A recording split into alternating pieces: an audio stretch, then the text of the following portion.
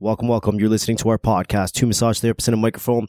My name is Mark. I'm a registered massage therapist, registered kinesiologist here in Toronto, Ontario, Canada. Coming off of Father's Day weekend, I got to hang out with my kids. It was kind of cool. Well, I get to hang out with them all the time, so I guess it's kind of stupid me saying that. No, but this was the first weekend in a long time that I didn't work due to COVID? Oh, that's really good. Oh, but we had you all weekend, so it was good. But yeah, I guess it feels kind of weird for you because you normally be teaching on weekends. Yeah, Toronto and Windsor, I think, are like one of the only places in Ontario that is still in phase 1, and therefore we don't have a whole bunch of things opened up like restaurant patios and our classes. We can't do one-on-one, or not one-on-one. We can't do group classes yet until we're in phase 2. But I think Mr. Ford is going to be on TV today, hopefully saying something different about phase 2 for us, hopefully. I hope so. Well, hey everyone, it's Amanda. And yeah, yesterday was Father's Day. So to anyone who was celebrating yesterday, happy belated Father's Day. I think by the time this episode comes out, I'm going to be really late on that one. Yeah. But you know, I was thinking about you. And today we have a really fun guest on the phone. His name is Jameson. He's a massage therapy student. And the way we got him here, I'm actually going to let Mark talk about that. So this dude, man, I was, I don't know if I was reading stuff online or if I was in a Facebook group. I don't know where the hell I saw it because it was a long time ago. Maybe it wasn't that long ago, but my memory's just bad because, you know. But yeah, I saw this cool article about this dude who lives in his van. This was in the winter months because I think the headline from the article is something like, you woke up with like frozen snot or something like that. I don't know. Maybe I made that fucking thing up. I don't know. Maybe I made that up. But then there was a real cool article in Toronto Life about this gentleman who is a massage therapy student, as Amanda said, in Barrie at Georgian College. And this guy lives in his van, man. I thought that was like, whoa, that's kind of cool. You have no idea, Jameson. Like, we became obsessed for a while not even with that. like tiny homes. Exactly. With like people that take conversion vans. Yes, conversion vans, yurts, like all these different things that people make into homes. So seeing an article in Toronto Life, so it's, you know, already making it someone local, someone close to us. And the fact that you were a massage therapy student, like I've never seen him more excited to get in touch with somebody as when he read about you. So thanks for agreeing to actually talk with us today, even though it's not in person. I saw the article and then I'm like, I'm going to find this guy. Then I jumped on Facebook, did a little typing thing, reached out and was like, yeah, let's do a podcast. And then it turned into kind of busy, which this guy's super busy because he does a whole bunch of things. You know, you think living in your van makes you not busy, but apparently it makes you super busy. I didn't mean that in a negative way either, by the way. But no, not at all. Of course. Yeah, it's actually been it's quite busy. Part of living in the van is it's nice because you don't want to be there all the time, so you're always engaging in other things, which has been great for being a student and also for having time for extra work. Let's start at the beginning, Jameson. For everybody listening, can you give a brief introduction about yourself, maybe what you were doing pre-massage therapy school, where you were living before the van, how the van became home, and anyone who has read the Toronto Life article, this might be some repeat, but I have not read the article, so I would like to learn a little bit about you. Sure. So, yep, I'm Jameson, and I'm a mature student in the massage therapy program. I just celebrated my 38th birthday yesterday, on Father's Day, actually. Happy birthday. It was our youngest daughter's birthday yesterday as well. Oh, wow. Happy birthday. Thank you. Yeah, so before this, I was a teacher. I studied in Thunder Bay, and then after I was done my undergrad, I moved to Korea. So I was there for about 3 years, kind of doing the ESL thing. Decided that I really enjoyed teaching. Went back to Thunder Bay, got my teaching degree, and then as soon as I was done, I moved to Taiwan. And I was in a love affair with Taiwan for like maybe 5 or 6 years. And then while I was there, I became really interested in mountaineering and a lot of climbing. So I decided to sell everything there and hike a trail called the Pacific Crest Trail.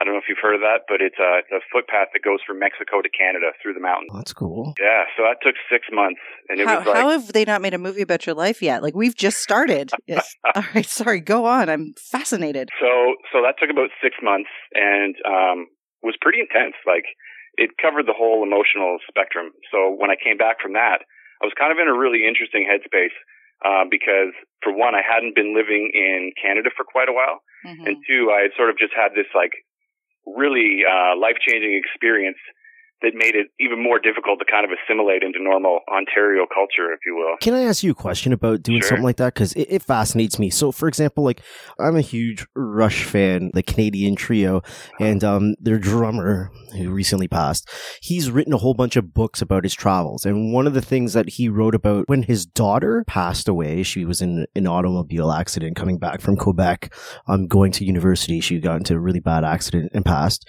And then I think 9 months later, his partner or his wife died of ovarian cancer, and he kind of went crazy. And he's big into motorcycling.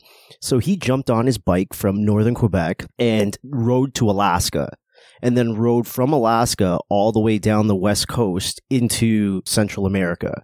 And he thought he was going to be okay then, and flew back home into Quebec, and he realized, I'm not okay. He flew back, and then he rode all the way from Central America into South America, just trying to clear his head and stuff. But I get how he does it, because he's got tons of money. So it's always baffled me, or I try to figure out, like, how do people do it if you're not, like, fucking rock star rich like this guy?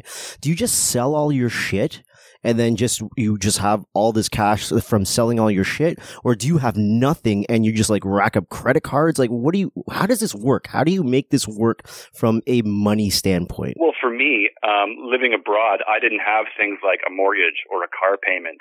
Like I rode a scooter everywhere. So it's a lot easier to just survive on a limited amount of money if you don't have a lot of money going out each month. So for me to do this trip, I obsessed about it for about a year prior and just put away money. When I left Taiwan, we sold all of the stuff that we had there because we weren't taking it on the plane with us. So we had this little nest egg that would pay for the trip itself. Ideally, we ran out of money, but then it would also allow me to just pay the small bills that I had to keep going while I was doing it. So when I finished that hike, I definitely came home very broke and in an interesting headspace, trying to sort of figure out what my next plan of attack may be. But yeah, I think that the key is just not to put things on credit, man. Interesting. So you weren't traveling alone. You said we a few times. You had a travel companion? I did, yeah. So my partner at the time and I both lived in Taiwan, and then we flew back to do this hike. Okay. Yeah. That's one thing, like, as fascinating as it is, I've got to say, I'm kind of a chicken. Like, the idea of traveling and doing all of these adventurous things that I hear other people doing, and I know a lot of people do them themselves, the thought of that gives me such anxiety. I can't imagine doing something like that by myself. I feel like I would go crazy if I didn't have another human being with me the whole time. Right. And that was I was really anxious because of that as well.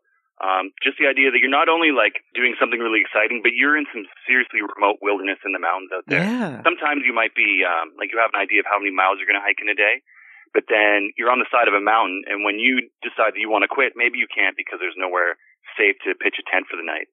So there'd be times where you'd hike like long into the night, with just your headlamps. You could find a suitable place to be able to set up a tent where it would be safe. Oh my so God, the idea of doing that alone is just terrifying. Yeah, I just got chills even like thinking about that. So is there ever any time when you're doing this, you're like, fuck it, I don't want to and then, but you can't. It's like, what are you going to do? Like, well, I think that's what he meant when he said it was like a roller coaster of emotions. I'm sure there was days where you were like, what am I doing? I'm talking about like just sit on the fucking ground and cry and rock yourself back and forth. It's like, I just want to be home or somewhere where it's not, I'm sleeping on the ground. I don't know. Will you tell us, Jameson, did those moments ever hit you where you were like, I don't know what I got myself into? Oh, absolutely. And it was cyclical. I mean, you would have that, because it was 6 months. So you would have that emotion, and then it would get better, and then you'd run the whole gamut again, only be a little later in the season. Like, it was just this cycle that just kept repeating itself over and over and over again. What does that do for you psychologically? Like, do you feel like you learned a lot about yourself? Do you feel like you realized that you were a lot stronger and a lot more capable than you thought you were? Tell me about that. Yeah, and that's the big takeaway. And I think that idea is what kind of rolled into the whole van life, and the idea of me being able to go back to school and sort of make it work without a lot of money in the bank or the desire to go into debt to finish my education, for sure. So, like being on the trail, you'll sort of realize that, like I went into it thinking that I was going to have this big transformation, and at the end of this sort of spiritual journey, I would be a different human. And then the whole time, like when it finishes, you realize you're still just yourself. Like, I didn't morph into anyone else. But now I have this experience to draw upon that, like, when you got to dig deep, it's not like an unknown thing. I kind of know what to expect and know what I'm capable of. So it makes some things easier for sure. That's I pretty feel like cool. that would make everything easier, at least everything that I go through in a fucking day or a lifetime. Do you know what I mean? Like, I feel like once you do something like that, then what's hard after that? What's hard? It's the most cliche thing, but I mean, that's, I assume, where that cliche saying, what doesn't kill you makes you stronger, came from, is once you actually do something and then you're faced with all of these ridiculous obstacles and challenges, you're like, well, I hiked through the middle of fucking nowhere for 6 months. I'm good. I can do this. Right. Apparently you could have had that same experience with the dominatrix we found out the other day. Oh yeah, did you listen to that episode we had on a former RMT who was involved in the kink world, and she had I don't know how she described it, but something like it, sort of a spiritual transformation through being the dom or dominatrix. Wow. Yeah, I haven't heard that episode yet, but I'll have to check it out when we're done. Yeah, could save you 6 months. I think everybody has to go on their own type of spiritual journey.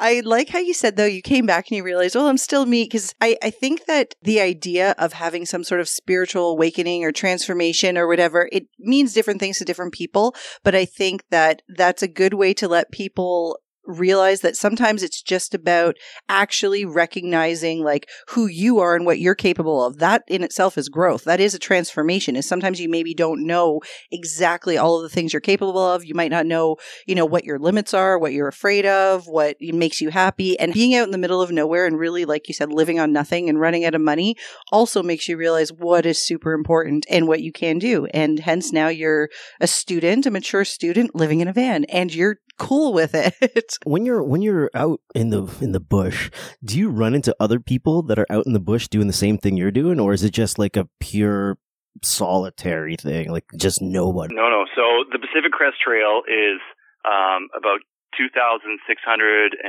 miles. I don't know what that would be in kilometers, but it's quite a few. I don't do math. We'll just go with it. leave it there.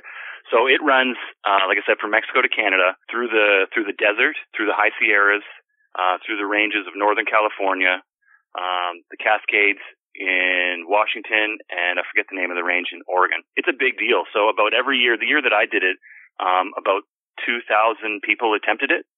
So when you're at the southern terminus in the desert section, there are tons of people. Right. So everyone's like on this mission and they're trying to accomplish it. But slowly as you move forward, the groups just wean out. So by the time that we hit the high Sierras, which is 702 miles into the trip, it had been drastically reduced. Did you meet anybody along the way that the two of you, like traveled with for any period of time, or did you guys kind of stick to yourselves? No. We had a trail family, as they call them. So we had.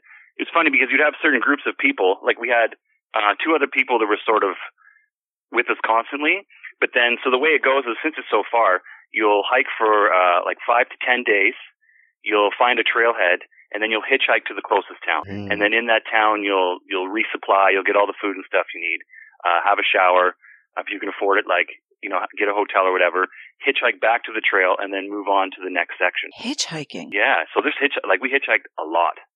But because the trail is so well known, and you could pick out what you call a through hiker a mile away, they have a very distinct look, very distinct smell. I was going to say, you guys probably all stunk so bad. Absolutely. Yeah. So you get a lot of people will pick you up, no problem. Would you pick up, Amanda? Me personally, probably not, but I also don't live in this region where this is normal. I live in Toronto, where if you don't know somebody, you don't even make eye contact. We are the rudest people in North America. We don't even look at other people. So no, I probably wouldn't. You don't want to pick someone up and discover 7-minute abs? No. my upbringing does not. Whenever I hear hitchhiking, that's all I think of, is that one scene in Something About Mary, 7-minute abs. Okay, so let's talk about when you came back. Sure. Yeah. So we finished this hike, and we weren't really sure what we wanted to do. So somehow we ended up opening up a coffee shop. So we moved to Port Elgin. Yeah, why not? And we ran a coffee shop for a couple of years. So a few years there, and it just didn't feel like the right fit. I mean, I was working a lot. I wasn't making a lot of money. I sort of transitioned from being just in the mountains all the time, or working abroad, to now like really trying to grind it out with my own business. So ended up selling that 2 years later. That would have been 2017. And then I was kind of just like drifting around. I wasn't sure what I wanted to do. I didn't really want to teach anymore. I tried my hand at carpentry. I worked as an arborist for a little bit. And I just felt this sort of this underlying need to be in healthcare. Like, I was really interested in massage, and I kept telling myself, like, oh, I don't know, I don't have any money. It doesn't make any sense to go back to school. Like, I'm already in my mid to late 30s. It just is not the right time. But then I got to the point where I thought, well, if it's not now, then when is the right time? Right. So I didn't have really any money saved up. I knew that I was in a position where I didn't want to be borrowing money to go to school. And I already had the van, but it wasn't really built. It was just sort of this shell of a van that I would sometimes throw a mattress in the back of and sort of go camping for the weekend or whatever. So wait, before we get into the construction of the van, where were you living at this? So are you still at this point living in Port Elgin after you've sold the coffee shop, trying to figure out your life? Like, are you living in an apartment? Are you in a house? Are you couch surfing? I sold the coffee shop and I moved back home just to be closer to the family, because I had also been gone for so long, and it'd been like a decade really. I'm sorry, I forget. Where was home? Where are you originally from? So that's where I am right now, is in Penetang on Georgian Bay. Oh, okay, Gotcha, cool. All right. Yeah. So I came back to Penetang in the interim before deciding to go to school. Okay, and then the van. Yeah, tell me about this van. What kind of van is it? It's a 2006 GMC Savannah. Nice. 2500. So it's a like super beat up old work van. Yeah. that was in the States actually, so it had never seen a winter. So although it was pretty rough looking, it was mechanically sound and a great deal. Mm-hmm.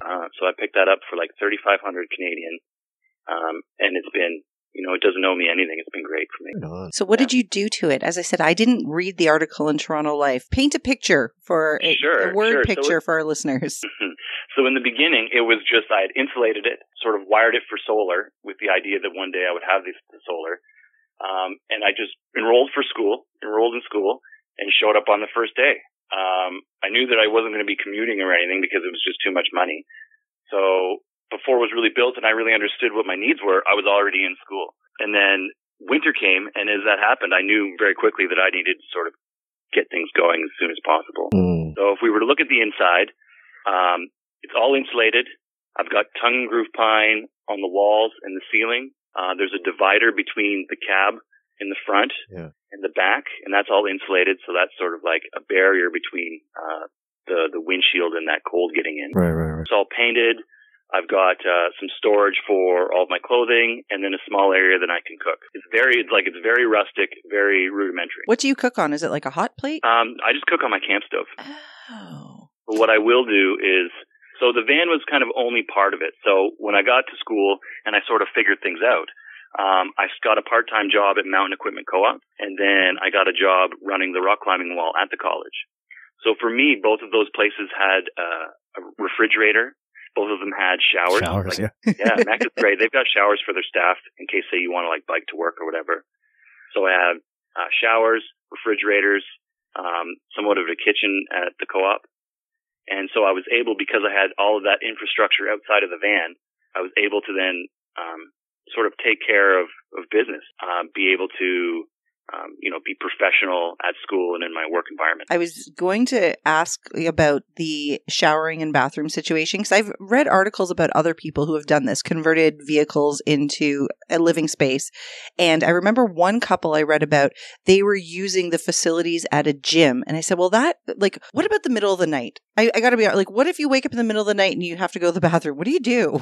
Yeah, so that's the first question that most people ask me. Yeah, I got to know. I think that I'm just like blessed with regularity. I don't know. Oh, you're so lucky. I go to bed and I'm out until the morning, and it's never really been an issue for me. So last night, as I said, it was our daughter's birthday. So she turned 3. And because of COVID, obviously we're not doing birthday parties. Right. So we asked her a few weeks ago, what do you want to do for your birthday? She said, I want to go for a bike ride and get ice cream. Simple. I love this kid. So yesterday afternoon, we went for a bike ride. We rode 2 Baskin Robbins. We got some ice cream. We rode back. Anyway, the other thing she wanted was to have a family sleepover. So we dragged the mattresses out into our living room, and we all slept together in the living room last night. But this isn't something we normally do. And as we're getting ready to go to bed, Mark said to me, these are the times, these are the situations that when I get into these situations, I guess he has like a nervous bladder. He's like, I suddenly have to pee 75 times at night because I'm afraid to get up and wake everybody up. It's a weird thing that I have going on. How do I say this? When I start to get into my head thinking I gotta piss, it doesn't go away. But I always have these thoughts at times when I know I don't want to get up and piss. So, for example, if I'm going to go to a concert, then that's all I end up thinking about is, fuck, I gotta piss. I gotta piss. I gotta piss. And I just sit there. Not so much a concert, because I don't care if I get up in a concert, right? Because everyone's standing up. The example you said is if we go to if I'm at a show place. Or I'm at a movie, for example, I'm like, can we fucking get aisle seats? Because I have this kind of nervous thing that makes me think I have to piss. I actually don't, but I just want like not to interrupt anyone. So if I'm sleeping at your parents' house, it's the same idea. Or we're at a cottage and there's other people that are sleeping. I'm like, fuck, I don't want to be the guy that interrupts everyone. So I have this really kind of nervous piss sensation that doesn't go away, but I don't actually have to piss. So for me in the van, I would feel the exact same way. Like I would probably end up honestly parking at a McDonald's parking lot. And that way, well, I'm a dude. If I just piss, I just go piss anywhere on the side of a fucking building. But you get the idea. Yeah, I don't know why you dragged this out of me. I had to because it was so funny. Like, I mean, he didn't want to wake up his own kids, right? Oh, well, so haven't you ever noticed? We're getting ready to go to bed, and he's like freaking out. Like, what if I have to pee? What if I have to pee? Every single time we're buying tickets for a show, not necessarily a concert, but even for concerts, I'm like, can we just fucking get aisle seats, please? You always I really need aisle seats. Or even on a plane. Oh my God, you know how many times I sit there and I'm thinking to myself, I gotta fucking take a leak, but I don't want to have to bug the fucking person beside me to get up and blah, blah, blah, and then I gotta go stand in a line to take a piss. It's such a fucking ordeal just to fucking use the water. Can you imagine being inside Mark's head? It's impossible. I'm going to just adult fucking diapers. That's what I'm doing today. You guys just made me realize I'm buying adult diapers. Well, anyway, Jameson, thankfully you're blessed with this regularity, so you don't have to worry about park. But has it ever happened? Has there ever been a time where you're like in your van sleeping somewhere and you realize when you wake, like you get up in the middle of the night and you need something, but you don't have it? Or have you just been really, really lucky this entire time? Well, I mean, look, to be honest, I might sneak a peep out in the parking lot once in a while in the middle of the night. Yeah. If no one's around, but aside from that, it's been fine. And so I'll generally end up sleeping in parking lots in and around the college. So there's usually like a Tim Hortons or McDonald's somewhere. And pissing for dudes is so like, I'll give you an example. I know, you guys are so But it's lucky. not even that, like, I will literally piss anywhere. So we were coming back, was this a Florida trip with you? Or was it with a bunch of other people before? When I pissed in a washroom, like literally in a washroom. That was with me. Like it was so disgusting. We were driving back from Florida, probably somewhere in Ohio. It's the middle of the fucking night because we're just doing this run to go all the way fucking home, right? So it's like a 22-hour drive. We pull up to this gas station, and this is with a pisser in the back. So I go in, and I'm like, "Hey man, can I get a key to the washroom?" He gives me the key to the washroom. I open the washroom door, and there's nothing but fucking water all over the floor of the washroom. I'm like, I am not stepping in there. I literally stood in the doorway, and I pissed into the washroom just on the floor. He came back to the car and told me this. I'm like, you are the reason. Like people like you are the reason these washrooms are so disgusting. I'm going to step in there. I feel like and then put my feet in my car. I feel like you could have went around the building. There was like some trees or something. Right. Good point. At that point, why even use the washroom? Just go into the forest. I'm already standing there in this open doorway, and the floor's already wet. I'm like, you know what? This is happening. So gross. I can't believe you just admitted that on air. Anyway. Well, okay, so you normally park close to the school, so it's super convenient for you. When you were getting those jobs at, Mountain Co-op, and what was the other job you said you had? At the college. So at the college, right. Ferry has a climbing wall, yeah. Did you do those things strategically so that you wouldn't have to figure out, where you're going to store your food, where you're going to shower? Was that all a part of the plan, or did it just all fall into... Oh, okay. Yeah, so I knew that, like, logistically, it wouldn't work unless I had that support. Now, mind you, if I didn't work at the college or not, it's open at 6. Yeah. So I could just go and shower and do what I need to do there, regardless. But the fact that I work there is kind of like, I don't need to you got the perks of being an employee for You sure. can use a fridge, right? Yeah. That's a Yeah, big pull. Because like when I did a podcast with someone that I went to massage school with, and she was into bodybuilding, so she was doing workouts at like fucking as soon as the gym cracked open in the morning, and she was doing like 2 or 3 workouts a day.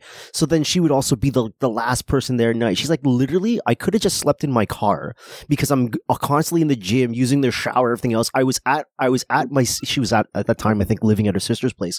And she was like, I was there so little amount of time that I might as well have not even been there. I could have just slept in my car. Except meal prep Right. for a bodybuilder. So what's it like? I mean, if somebody came to you and said, I'm thinking about doing something like this, give us some pros and cons of the van life. I mean, obviously a huge pro is the money you're saving right now. But give me some other pros and cons, or maybe things that maybe people wouldn't think of. Sure. So pros, like you said, right off the bat, the first is that I'm practically rent free. Yeah. Right. Although the vehicle itself is kind of a pig on gas, because I'm not traveling anywhere, it's actually really cheap on gas. Yeah. Because I'm just like, everything's in Barrie. I'm either at the school for school or work, or on the weekends I'm at Mountain Equipment Co-op for work. Right. So everything's cheap. Pro number one, super cheap. Pro number two, and as a student, I think that this is the greatest, is that just by the nature of the van, its square footage, and the fact that there's like nothing, no amenities or anything fun to do in it, I'm always motivated to be somewhere else. Right. So when I wake up in the morning, I'm like, I go to the gym. I go to my classes. When I'm done classes, I'll study. I'll study maybe more than I would if I was in a different situation where I could go home and just veg out and, like watch Netflix or hang out, or just kind of just being somewhere that's a little more comfortable than maybe a parking lot. Right. So it keeps me really engaged. I guess the Wi-Fi in the van isn't like having Wi-Fi at home.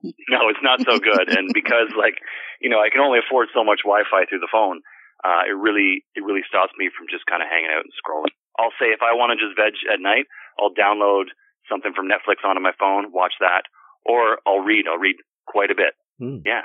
So that would be another pro. I think that like my grades are really good, and that has a lot to do with being in the van. And it also means that like I'm sort of running high. I'm redlining all the time. I'm always at work, at school, keep myself busy, or I'm taking time to go and visit friends and have that connection with other people. Awesome. Yeah. What about the cons? Oh, here we go. Yeah. I would say the cons are the fact that it feels lonely. So I'm doing all this by myself. Right. You sort of finish your day, or we finish our school day, and everyone goes home to do whatever they're doing, and then I'm sort of still at the school. I'll be there, like your friend you were talking about. I'm at the school almost all the time. Yeah. It's the gym, it's my classes, it's the library. It's sort of where I do most of my things. So And then your job on top of that, right? Yeah. yeah, exactly. So it can feel pretty lonely, especially when the day's done and you're like walking out to a parking lot in the dark. Especially in the winter too, right? Yeah, I can imagine weather must be killer in a van then. Brutal. But you know, I've got some strategies now, and I've sort of upgraded them. So, like, what do you do on a day like today, or like the weekend that we had, which was like Blistering crazy hot? Well, so I have a fan in the ceiling, and everything's designed for the solar to be put on, and I have the panels and everything, but I don't have the expertise to get them on the roof. So I've been trying to get some help from a friend, but he's just been so busy. So last summer, for example, it was so hot, and I'm just in this box that's like all tongue and groove pine and just feels and smells like a sauna, and you're just roasting. Ugh. So you sort of there were times where I would just commit to not having a good night's sleep. And I would just say, I know this accept is it, rough, and it's going to happen. And then we'll wake up tomorrow, and it's going to be maybe not the best day, but so it goes. And I think a lot of that resiliency came from the hike. I don't think if I didn't have that sort of understanding already, I might be in a different position. Yeah, for sure. Well, I mean, you have family in Penetang, which isn't super far from Barrie. Do you ever, like, if you know that there's a weekend coming up that's going to be blister, like, do you ever just go home for a bit, or have you committed to being in the van 100% of the time? Well, I think that it's more like my schedule that I've like set up a schedule for myself that means that I'm busy pretty much every day. Right. So I would work Saturday and Sunday full shifts at Mountain Equipment Co-op, and then be working 3 days a week at the college while also in school full time. So I would go like 7 days a week for maybe a couple months at a time. Wow. Yeah. So we're really making it happen. I have a question about your own self-care? Before you do that, I just because I'm curious as hell. Do you get your snail mail delivered to your folks' house? Do you I thought about the mail earlier. Do you have a P.O. box or? Yeah, no. So even when I was living abroad, like the license, the mailing address in my Ontario driver's license was my parents' house. Gotcha. So all mail, all correspondence has gone through them for quite a long time now. Mhm. So I just kind of let it ride, let it stay the way it was. Yeah, that makes sense. Self-care. So you are busy 100% of the time by the sounds of it. You're going to school, you're working, and, you know, as you said, being in the van motivates you to always be doing something. What do you do to make sure that you're not burning yourself out? And I know that's such a blanket term because it can mean something different to everybody, but do you ever catch yourself like completely running on adrenaline and realize like, I need to fucking chill? And what do you do? Yeah, absolutely. I get a massage. Oh, there you go. Right. So, I mean, in the program, it's nice that, that's how I really take care of myself. So I'm pretty active. I'll get massage once a week. I see a great physiotherapist for like my cranky shoulder. And then at night, honestly, I'll just like smoke a little bit of CBD, try and get a good night's sleep, just let it all sort of wash away, and then start the next day. I'm starting to wonder if maybe I'm a bit of a workaholic, and this is sort of just like what I'm operating on these days. But yeah, I just try and take care of myself as best I can. I can tell if I've been going hard for like a couple months, I feel like my blood pressure is starting to rise and stuff. And then I'll just take a weekend off work and I'll go and just get out in the woods or chill or whatever. But so far it's been pretty good. What about food? And like, I know you're using the refrigerators that your works provide for you. What's your meal prep like? What's your meal plans like? Do you keep things pretty simple? Like, I assume you're not making gourmet meals all the time. Do you have like a plan every week, or is it just whatever happens that week? Yeah. So in the beginning, I didn't have much of a plan, and I found myself just eating like garbage food. I'd be eating at not to say the college has garbage food, but just like nothing's homemade, right? Sure. Well, that's what I imagined when we first started talking. Is I imagined, and that's why I asked about self-care. I imagined myself. I always try to put myself into these situations and see like, what would I struggle with? And I thought about the idea of it just being easier to get takeout all the time, or like you said, to eat at the college or whatever. And then I thought, I feel like I would end up feeling like shit. I feel like my digestive system would just be in shambles because I wouldn't be eating properly. But I assume by now you've come up with some sort of system for yourself. Yeah. So in the beginning, that was definitely a big issue. I went through first semester kind of in that mode because I didn't have a lot figured out, to be honest, at that point. I was just making it happen, right? Just glad to be in school. So what I've started doing before COVID hit is I would meal prep on Sundays, and I would have pretty much all of my meals planned. And it was good because with just like working out and stuff, it's nice to have that sort of regimented diet. Like if you're going to have it, it might as well be of benefit to you. So I would have sort of things all planned out, all the Tupperware and everything. I would just stash it at the college, and then I would make breakfast in the van, just something simple like oatmeal with some fruit and stuff, and then just have my meals prepped for the week. See, Mark? Keeps you regular. I guess, yeah. Regular, you got it. So are you known at Georgian as the older crazy van dude? No, I'm serious. Well, like, do your classmates be like, "Hey, that's the older guy who lives in the fucking van." In the van. You know? Well, what was crazy is that this was something that I kind of kept under wraps in the beginning because I didn't want it to sort of skew people's impression of me, right? I wanted to be able to be represented by What were you trying to steer them away from that impression? What were you hoping that they were not going to think? Well, maybe that I was like homeless and destitute and just sort of on the fringe, whereas this was a conscious choice for me to set myself up for success once I was done school. Yeah, because that's just not the way of most people's. Like, I don't think people even blink at debt anymore these days. Like, it seems like everybody I meet has debt, right? I mean, well, even a mortgage is a debt. You live in it, you die in it. Yeah, everybody's always in debt. And I like how you said that at the beginning, that you don't want to owe money to anybody, and you'll figure out a way to do it. And even if that means, sacrificing some conveniences, we have such fucking first world problems. Like, I love talking to people like you that are like, whatever, it's fine. You don't need all of these things. You want to watch a movie at night? Sure. Download it during the day and then you can watch a movie at night. We don't have to stream everything all the time. Oh, we are all such gluttons. Yeah, sorry though. I cut you off though. You were telling us about what you didn't want people to know, and you kind of kept it under wraps. Yeah, so I just sort of wanted the first impression to just be about like myself as a person and my merit as a student. But like a lot of people knew, I wasn't hiding it from anyone either. But what was crazy is when this article came out, it blew up. Like, I guess because it was attached to Georgian College, it was they were like running ads on Facebook and stuff. So people recognized the van, and they recognized me because I worked at the college. And with everyone coming in and out of the athletic center, like, you know, you can recognize the face. So as soon as it came out, I was, for maybe 2 weeks, like, that guy in the van as I was walking down the halls. You're famous. Yeah, and a lot of the faculty didn't realize that I lived in the van. So then the article started making the rounds amongst faculty, and then all my teachers are talking about it.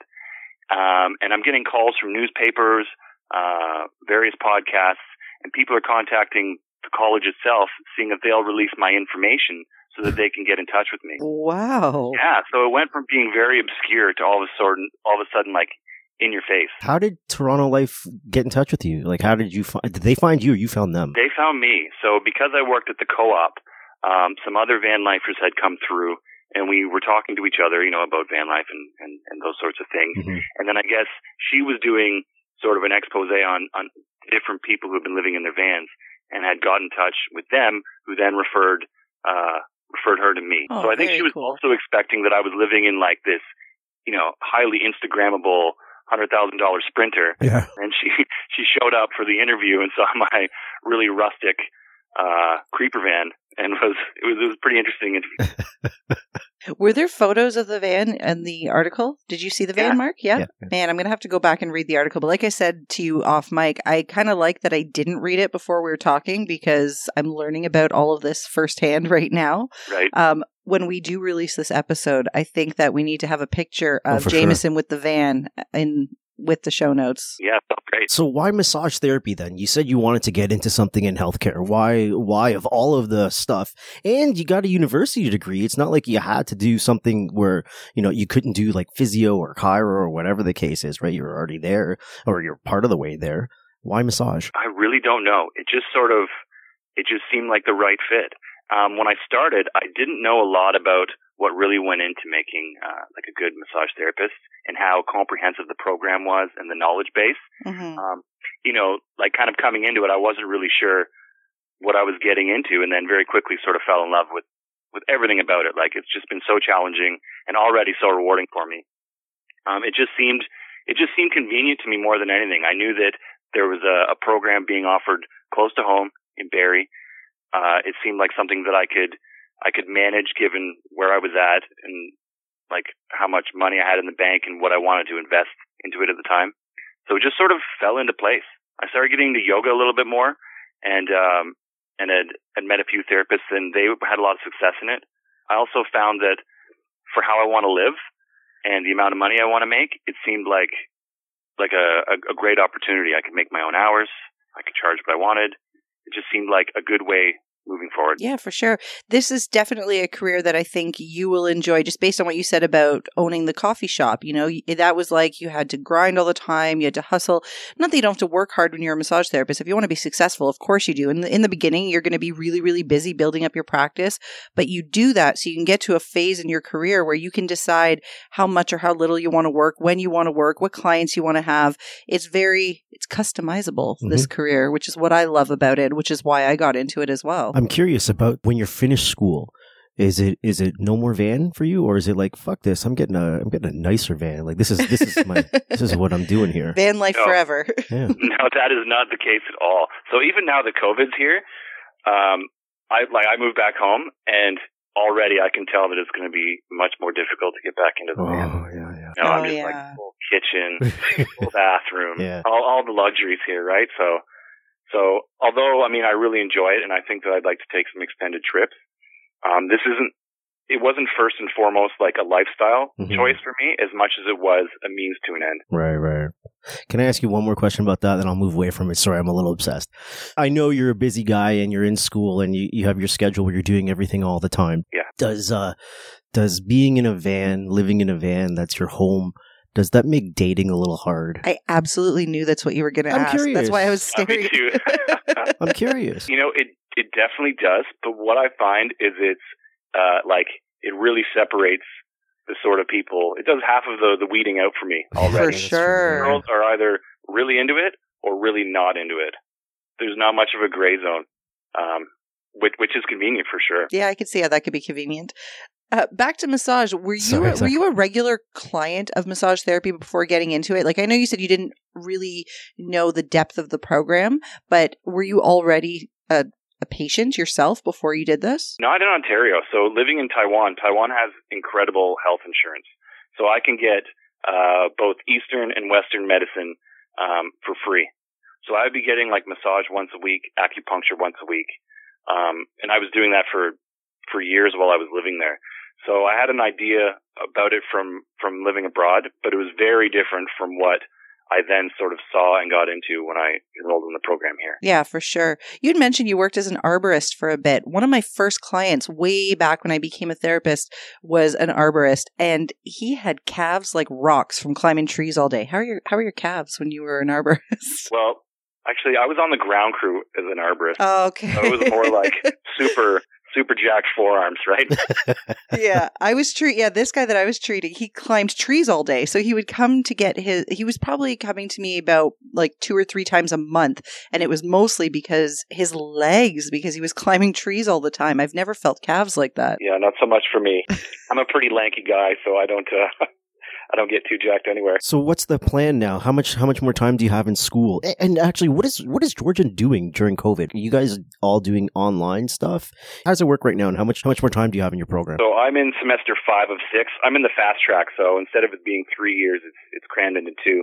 And we're going right through the summer. Nice. So this all sort of came about at the end of last semester, which would have been my 4th. Mm-hmm. But luckily enough, we were right at the tail end.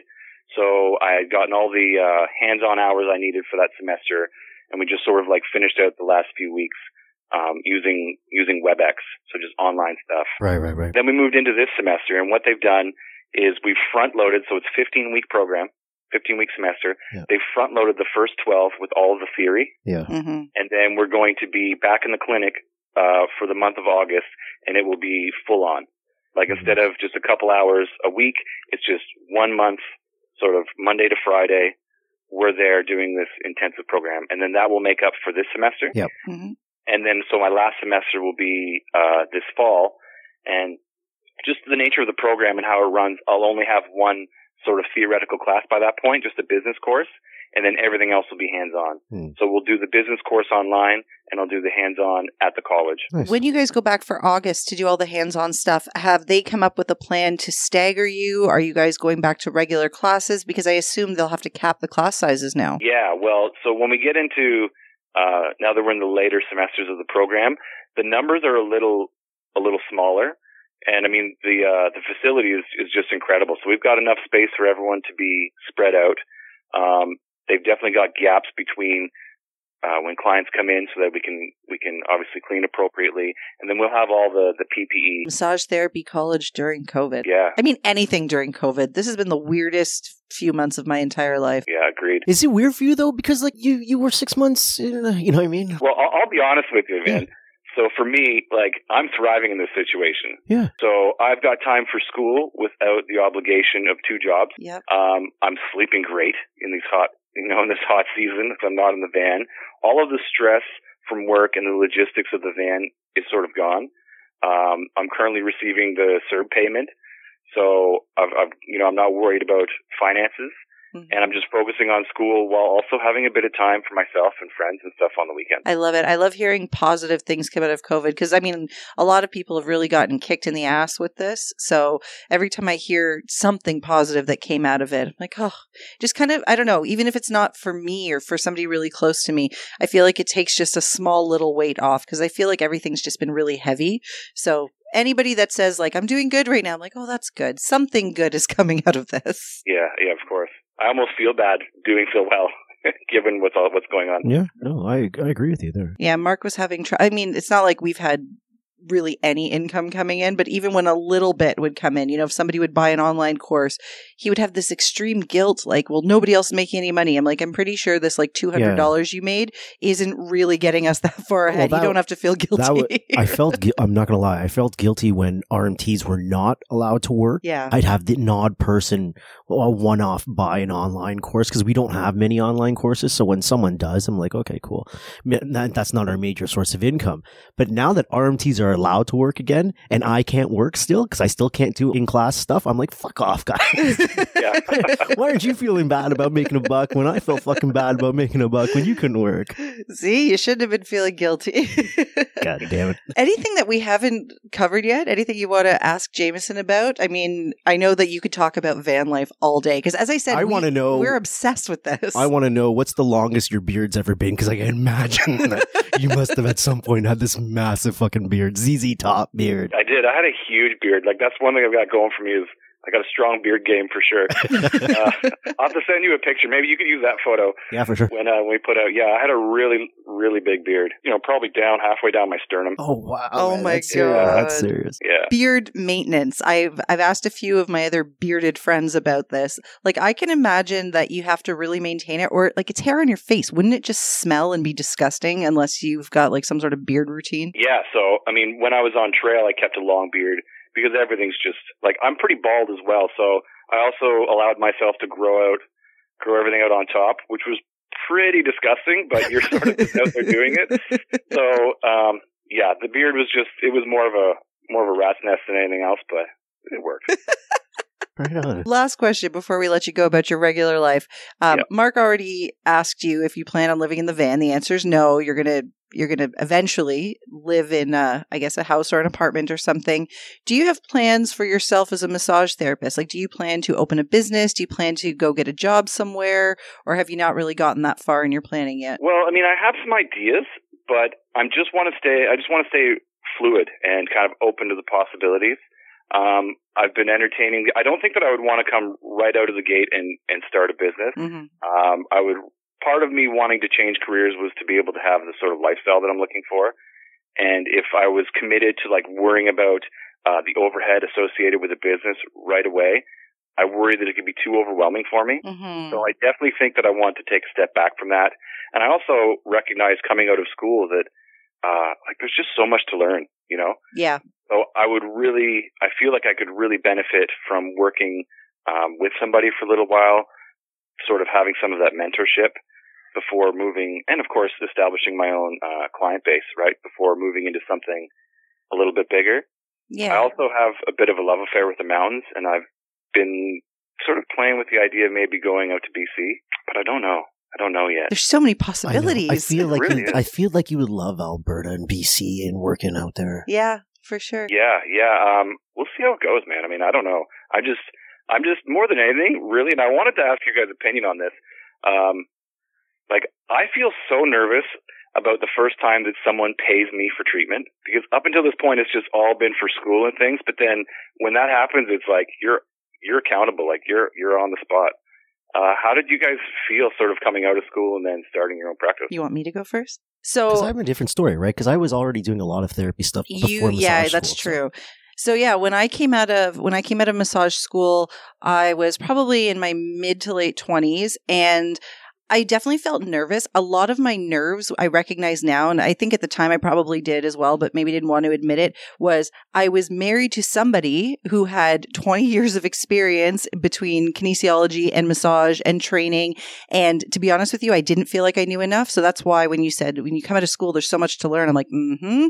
So my first place of employment was I was renting a room in a chiropractic clinic, and I was the only therapist. So I didn't really have anybody to turn to other than my husband. And I've also said this on other episodes before. Sometimes the worst person to learn from is your own husband. I don't know. That's probably my own ego, is I wouldn't want to admit to him that, like, I don't know as much as you. But I got a job. Well, not a job, I guess. Well, it was a job, but I was running my own practice, just renting a space in a chiro clinic. And I was lucky. The chiropractor there was really willing to work with me. The longer we worked together, it was interesting. I realized how different her and I were in the way that we approached patients and the way that we treated. And so that was a learning experience, and it was helpful, even though I didn't take away a lot from her necessarily in terms of how I treat. It made me realize what I didn't want to do, if that makes sense. Like we were very different. She was very, very conservative in the way she did things. And I wasn't. So a good example is if somebody came in and they were in a lot of pain and she did her treatment on them, she might tell them, okay, if they're a tennis player, no tennis for the next 2 weeks. Whereas my mentality was very different. And maybe it's because I did personal training before. If you're a tennis player and you're coming to me for therapy, I'm not telling you don't play tennis. We're going to modify and do everything we can to get you playing tennis as soon as possible. So we were different in that respect, but I felt like my confidence came out pretty quickly. As soon as you start treating people and you see the results objectively and subjectively, you start getting confident enough in yourself and being able to know that you're not necessarily always going to be, I'm putting this in air quotes, like right, or you might not totally understand what's going on with a person, but just being confident enough to say to them, like, we'll figure this out. We'll work together. We'll figure this out. I might not know exactly what's happening right now or what's going to work, but let's figure this out. And if you can get your clients on board to really trust you and trust the process, then asking them for money doesn't really seem that scary because you are doing something for them and they're involved in it, right? Right. Does that answer your question? Absolutely. Well, it makes me feel a little better. That's for sure. Yeah. I mean, everybody, I've joked about this before. I don't actually think I sucked, but I always say like, when I first came out of school, I sucked. It's not that I sucked, but like you come out and you haven't really developed a style yet because you haven't worked on, you work on people in student clinic, but the people that come to student clinic are usually not the people who have serious issues, right? Because the people who have serious issues, they're going to pay a professional. They want somebody with the license. The people that were coming to student clinic were like, I can get a $30 massage. Yeah, sure. I sit at a computer all day. So it's not until you get out and you start getting the real experience and then applying what you've learned and, maybe making mistakes sometimes. And when I say mistakes, meaning like, maybe not quite understanding what's going on with a person, but the more you do it, the more you practice, it becomes easy. Mm-hmm. Yeah. How about you, Mark? You had experience. Mine was different because by the time I went to massage school, I think I was already working as a kid for like 5 or 6 years. Yeah, it had been a while. And dealing with rehab and patients and stuff. So I didn't, school for me was different in that regard. I didn't feel like I felt very confident. And I probably felt too confident because I even felt overly confident like when I'm having an instructor teach me stuff. I'm like, I don't know. You know what I mean? I even felt like a little challenging towards that a little bit. So I didn't really feel bad about getting paid for this work. But at the end of the day, you have this now massive knowledge base and you paid to go to school and everything. Like, it's part of the game, right? People pay for your time and your time is valuable and the information that you give someone and what you do with them has a lot of value to it. So maybe I see it a little differently. I don't know. No, that's really great. I think once you get out there, you'll realize that you know a lot more than you think you know. Sure. Especially with student clinic and stuff, right? So use what you got going on, make those decisions for yourself. I used to teach at a massage therapy college and I used to supervise a clinic. And there's a massive difference between a student that's always like is scared to make a move without the supervisor and the instructor saying, yeah, good idea, or yeah, good idea. Like I'd rather see you kind of critically think your way through it, make that move, and you screw it up a little bit, no big deal. We fixed this idea. But have the confidence to make that move on your own. Yeah. Right. Well, I'm excited for you. There's so many possibilities. At a certain point in the episode, I was going to ask you, like, paint a picture of what your life is going to look like in 5 years. But there's no point in doing that because it's open. Like you said, you're open to just being fluid and figuring out as you go along what's going to make you happy and give you that lifestyle that you've been waiting for, hoping for, wanting. Yeah, I think eventually I'd like to have my own practice, like run a business, maybe have a few other employees and whatnot. But I just don't want to rush anything. I want to make sure that that the timing's right and that it's set up for success as opposed to just trying to jump into that right out of school. Oh, for sure. And let COVID be a lesson to a lot of people, because we've had conversations with people whose clinics went belly up for not being able to operate for 3 months. Yeah. And they totally lost out on everything. Like we had someone on our podcast. I feel horrible, but her clinic was maybe 5 years old. Tiffany? Yeah. Yeah. Tiffany had to close her doors and it was only 5 years old. Yikes. But it is what it is. And I'm sure she will figure something else out for her COVID was not anything that anybody could have imagined was going to hit us, and everyone's just doing what they can with it now. So if you've got no other questions for Jameson, is there anything else that you want to talk about? More. Oh, he has one more. What's your favorite beer and what's your favorite whiskey? Because this guy, I bet you he likes a good whiskey. My favorite, that's funny.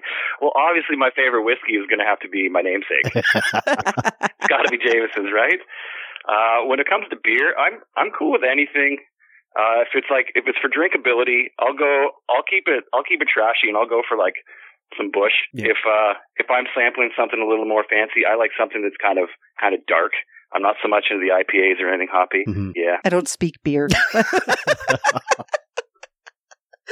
Like, sure, hoppy, whatever that means. Right. Yep. Mark's got you. Well, thank you so much for hanging out with us today, Jameson. This was very interesting, and I can't wait to actually go read the Toronto Life article now. And as I said, when we're going to put this episode out, we will contact you to get some awesome pictures of your van to go along with it. Cool. That would be great. This has been an absolute pleasure. Thanks, guys. Right on. It's been good talking. You guys have been listening to Two Massage Therapists and a Microphone. Peace.